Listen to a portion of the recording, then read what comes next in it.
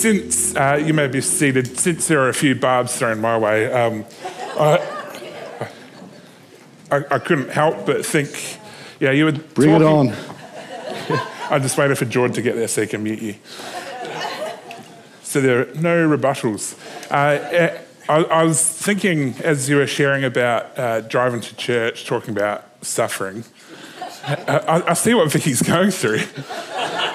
all those things going behind her, all the shenanigans, trying to put a bag on her head, everything else she's got to put up with. Oh, it's terrible. It's terrible. It's terrible. Well, welcome to the last week of God of Jacob series, as much as you might be looking forward to next week. Today will hopefully be a nice finish to the series. Going to jump straight to Exodus chapter 3, verse 6, where we've started each of the last few weeks, where we get the name of our series from. Then he said, "I'm the God of your father, the God of Abraham, the God of Isaac, and the God of Jacob." And this week's message is the God of. Mysterious. But we'll come to that later. Over the last few weeks, we've journeyed through some of the life of Jacob. Promises made to his mum about his life and legacy. A promise made is a promise kept. Parents favouring one child over another. Cheating his brother out of double inheritance and a blessing. And one of those through tricking his own father. Journeying to stay with his uncle because his brother wanted to kill him, and then getting the vision of the stairway to heaven at Bethel and understanding the purpose of a promise. Thanks to Cody for that great message.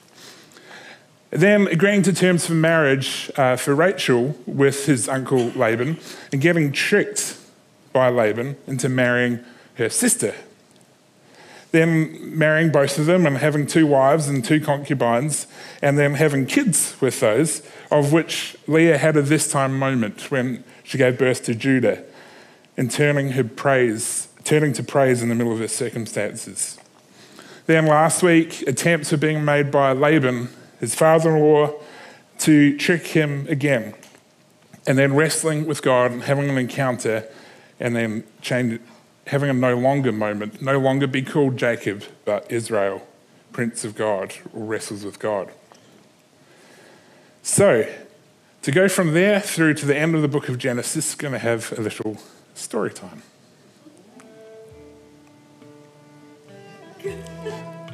Some contextual music to take us through.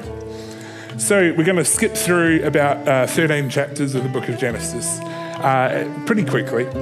So the story of Jacob then goes to meeting Esau, and then through to his death, and then Moses in the desert, and we'll come to that at the end. Jacob meets Esau, his brother who wanted to kill him 20 years before. Esau is gracious and happy to see Jacob.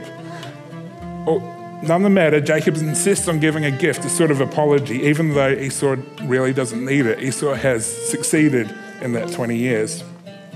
Then Jacob and Leah's daughter, Dinah, is raped.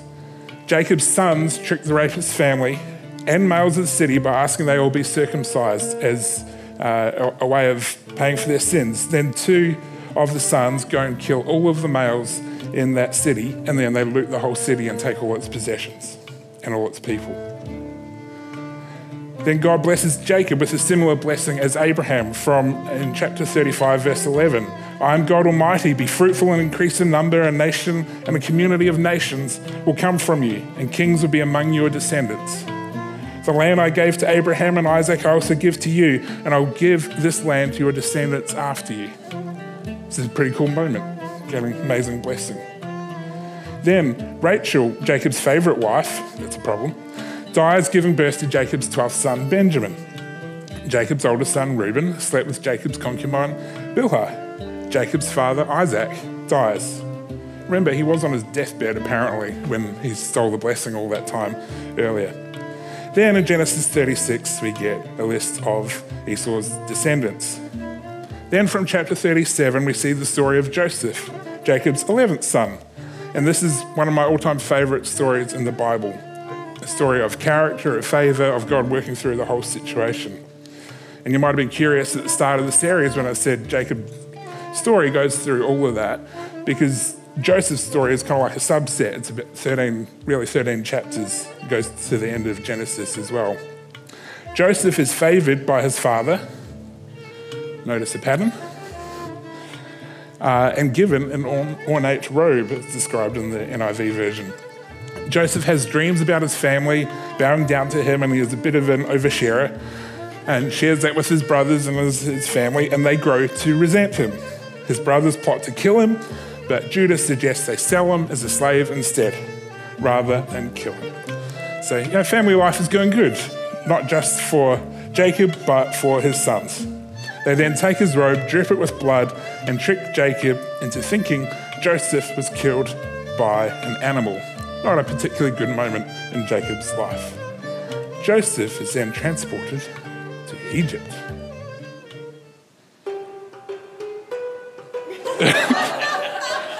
Don't mind if I do. I don't take myself too seriously, so you don't have to either. So, in Egypt, Joseph was sold... It's good. I like it. It took me a long time to... get the music. Then is sold to Potiphar's house. Potiphar is the captain of the guard of Pharaoh, the Egyptian king. In chapter 38, we have a break from Joseph. We'll keep the same music going though. And we go to Judah, Jacob's fourth son, remember, praise, Leah's child. Judah has sons, but they are wicked and die. They don't honour custom and tradition, and the story involves spilled semen. And Judah doesn't honour his eldest son's widow, Tamar. Yeah, there's a whole bunch of weird stuff in the Bible. It's all there if you really want to go read it. Tamar then dresses as a prostitute to trick Judah into fulfilling the cultural obligation. And Judah gets her pregnant with twins. More twins. Who then become part of the lineage of Jesus. There's an amazing story, just that whole thing there. And the wisdom of Tamar, and then Tamar and her two sons are in the genealogy of Jesus in Matthew chapter 1. Not any of the other boys that come from Judah.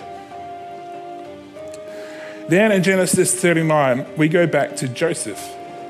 Joseph becomes successful and finds favour with his boss. You might know the story, but I'm just kind of paraphrasing, skipping through just in case, and a bit of a reminder. He is successful, finds favour, then his boss's wife tries to tempt him into bed with her.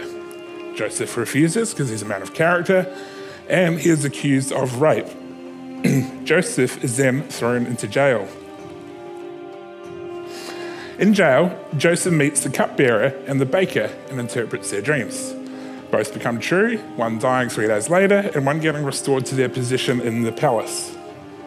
Then, 2 years later, sitting in jail for Joseph, Pharaoh had a dream which no one could interpret. The cupbearer finally remembers that Joseph has a gift, and he's brought before Pharaoh and interprets the dream. And the dream was about 7 years of plenty and then 7 years of famine. Pharaoh promotes and puts Joseph in charge of the country, essentially position of prime minister with only the king above him. Joseph puts a plan into action to store up food in the 7 years of plenty, and then the years of famine hit. This is when Joseph's 10 older brothers go to Egypt to buy grain because there is famine in their land for Jacob and his whole family. So the brothers come down to Egypt. In chapter 42 onwards, we see encounters with Joseph and his brothers. Remember, they think he is dead and gone. They don't recognize their brother because Joseph looks like an Egyptian prince. I wasn't there, but I've heard stories about what Egyptian princes might have looked like. Different culture, different hairstyles, different dress, all of that stuff. They didn't recognize their brother, but Joseph recognized them. So he tests them to see if their hearts have changed. He returns money in their sacks of grain, and then asks them to bring his youngest brother next time, because they tell him they have left Benjamin behind. They return on a second trip with Benjamin and gifts for Joseph. After Jacob reluctantly agrees and thinks he's going to lose another son. He says, I've already lost, one of my sons is gone, attacked by animals, and what would happen if I was to lose Rachel's only other son. Joseph tests him again by placing a silver cup in Benjamin's sack of grain. Joseph says he will imprison Benjamin for this crime. Then Judah implores Joseph with an impassioned plea.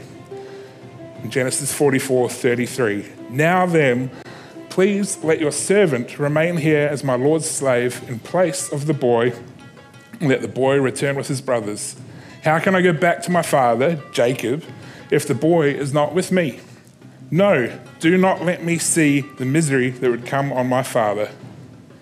And then in chapter 45, Joseph reveals himself to his brothers. Verse 4, "Then Joseph said to his brothers, 'Come close to me.' When they had done so, he said, 'I am your brother Joseph, the one you sold into Egypt.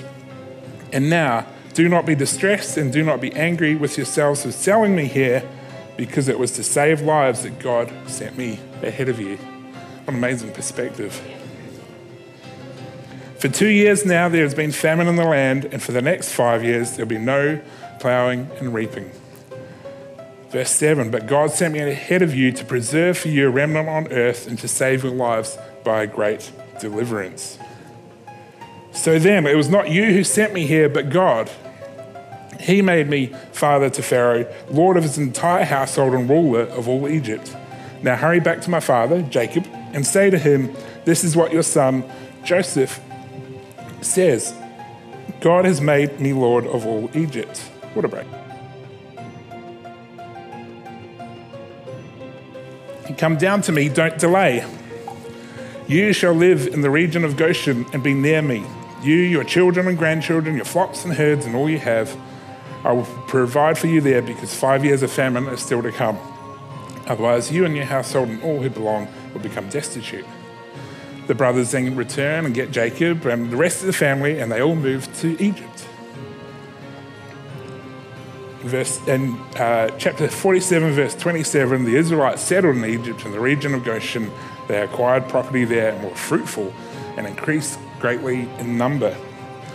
Jacob lived in Egypt 17 years, and the years of his life were 147. It's a lot of living. Jacob then blesses, it's documented in Genesis, he blesses Joseph's sons, again putting the younger before the older and switching. The first will be last, last will be first. And then he blesses his own sons. The first 3 blessings aren't so great, but then Judah is blessed. And in Genesis 49, verse 8, "Judah, your brothers will praise you, your hand will be on the neck of your enemies. Your father's sons will bow down to you. You are a lion's cub, Judah. You return from the prey, my son, like a lion. He crouches and lies down like a lioness who dares to rouse him. The scepter will not depart from Judah, nor the ruler's staff from between his feet." It's referring to the future kings coming from Judah, coming from that praise. "Until he to whom it belongs shall come, and the obedience of the nations shall be his." Talking about Jesus. "He will tether his donkey to a vine, his colt to the choicest branch. He will wash his garments in wine, his robes in the blood of grapes. His eyes will be darker than wine, his teeth whiter than milk." Joseph also gets a pretty good blessing because he's done a lot of right things. The main thing that he's guilty of was bragging a little bit. But otherwise, he's done a good thing for his family and the future of their nation. And then Joseph's 2 sons and the other sons of Jacob become the 12 tribes of Israel. Jacob then dies and is buried in Canaan, and everyone returns to Egypt. And in chapter 50 it reads, "Joseph stayed in Egypt along with his father's family. He lived 110 years, saw the 3rd generation of Ephraim's children." So Joseph himself lived to 110. Then we get to Exodus chapter 1. "Joseph and all his brothers and all that generation died, but the Israelites were exceedingly fruitful. They multiplied greatly, increased in numbers, and became so numerous that the land was filled with them. Then a new king to whom Joseph meant nothing came to power in Egypt. 'Look,' he said to his people, 'the Israelites have become far too numerous for us. Come, we must deal shrewdly with them, or they will become even more numerous.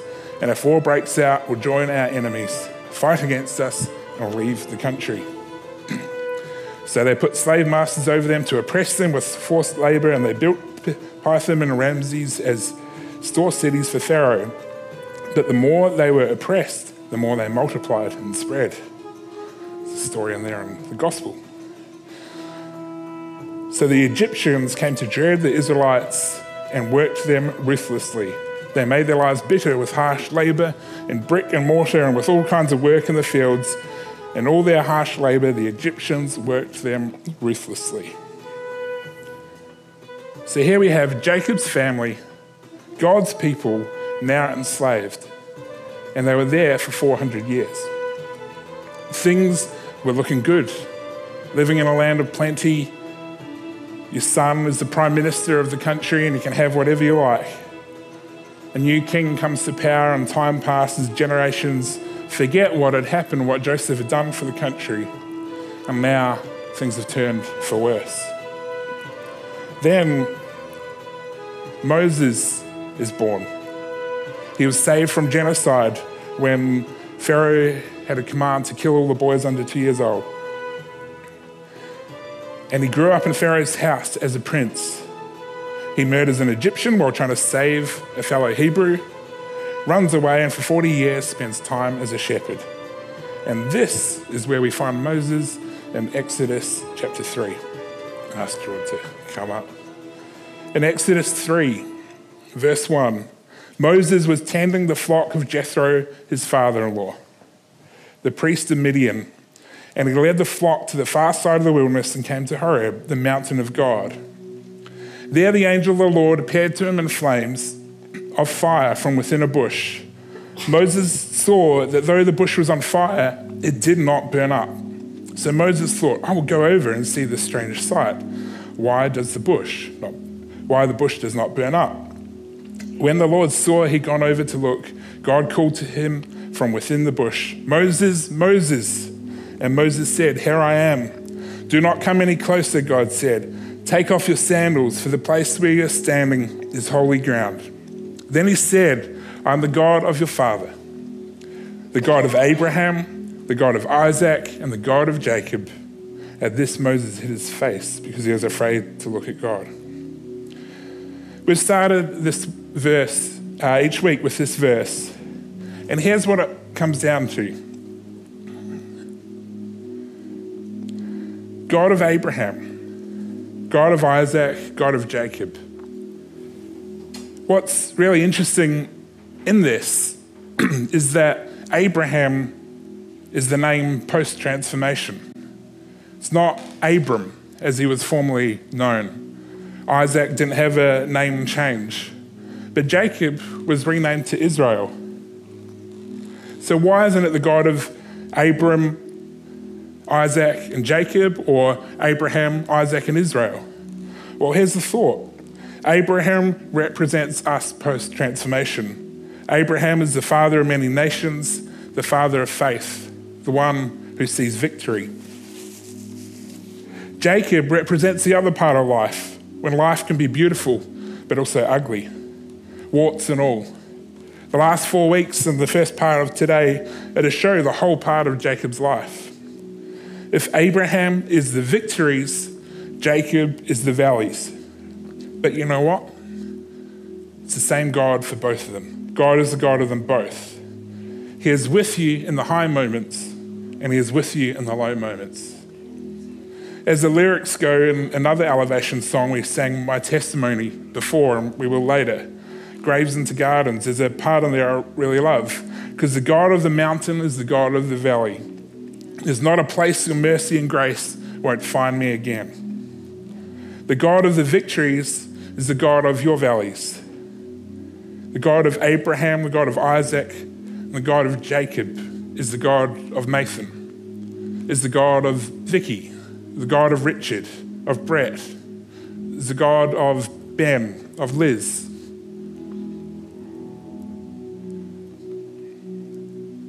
No matter what you've gone through, no matter what you're going through, no matter what's coming up ahead, God is for you and he is with you through all of it, as he was for Jacob.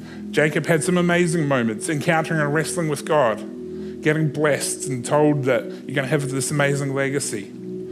But then he also had a lot of really bad moments. Many of them brought upon by his own behavior and his own choices, but also by others and circumstances around him. And before we go any further, I want to provide an opportunity for a response. Maybe you feel like you've had a Jacob life.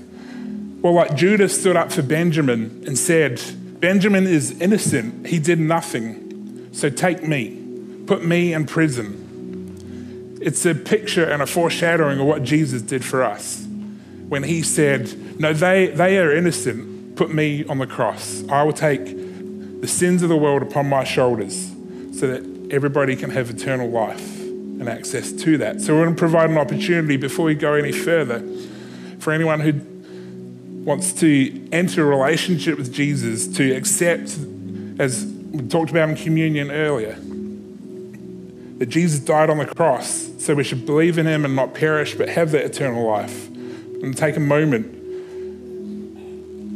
this morning, like we do in every service, if you've never made that decision before, or if you've had a bit of a Jacob moment or a Jacob year or a Jacob decade, and you want to come back to that relationship, and provide an opportunity this morning for that response. Just ask everybody to close their eyes, and if there is anybody here this morning and you want to make that decision, make that prayer to accept what Jesus did, like Judas standing in the gap for his brother, Jesus took the sin of the world upon his shoulders so we may have freedom and eternal life. If you want to accept him for the first time, or maybe you've done that before, but it's time to recommit, I ask you just raise your hand nice and high and I'll acknowledge it, put it down, and then we'll pray together.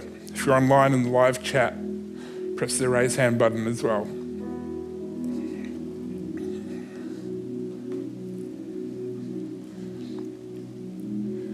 There's a simple prayer you can pray anytime for that. Sorry, thank you, please. I'm sorry for the things I've done wrong and doing things my way. Thank you that you died on the cross for me so I could be forgiven and set free. Please come into my life and lead me each day by your Holy Spirit. Sorry, thank you, and please. You can take that with you this week, and if you're unsure and just want to think about that, you can pray that anytime. Even if you have prayed a similar prayer before, it's always a good one to just come back and be humble before God. Now I'm going to ask the band to come up. And to finish the series, we're going to take a moment just now just to reflect on the ups and downs on how we got here today. I'm just going to take a moment of pause before we go any further. What has the series, what have you learned from Jacob's life? And what has happened in your life to this point? What Jacob moments have you had? Let's just close our eyes in reflection again. And just to reflect on the ups and downs, and where you see God was working through it all.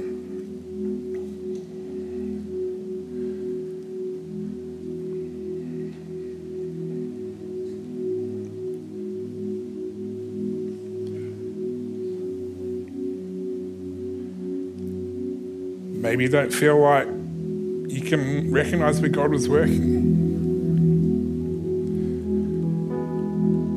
Maybe you look back and there were really tough situations, but you look back on it now and I'm stronger, I rely on God more, I have faith for the next challenge that comes along because of where He has brought me through.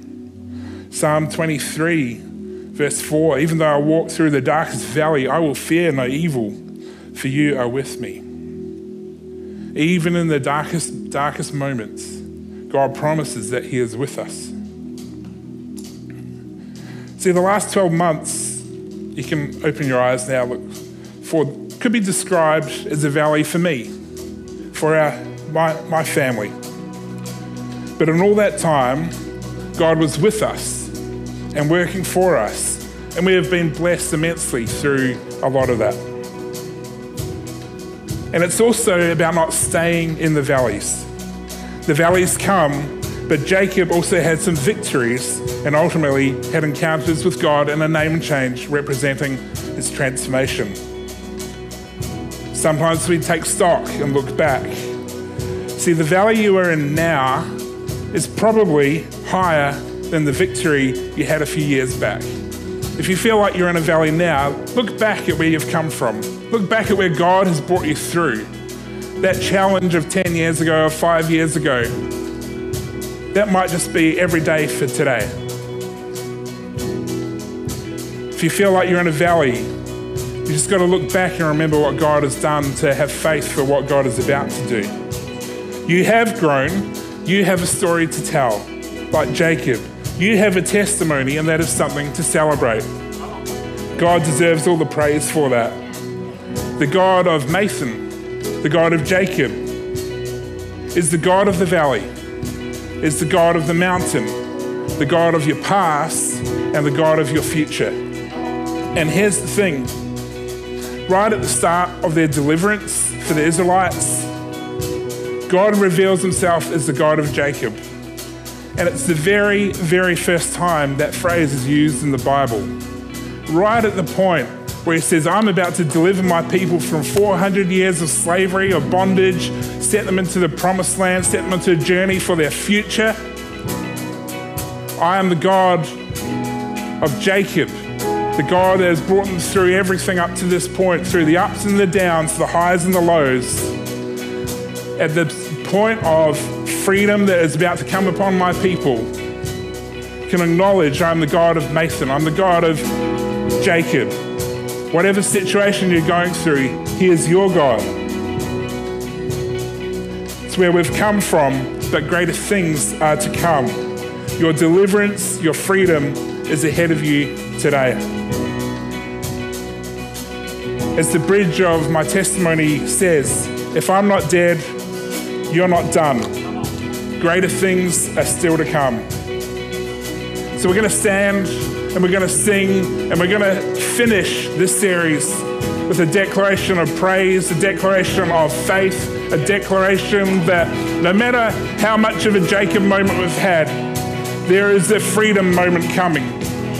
There is freedom coming to God's people. You can still remember the ups and the downs and everything that's going through because God is with you through all of that. But we're going to sing. I have a testimony. I have something to declare. If I'm not dead, you're not done. Greater things are still to come.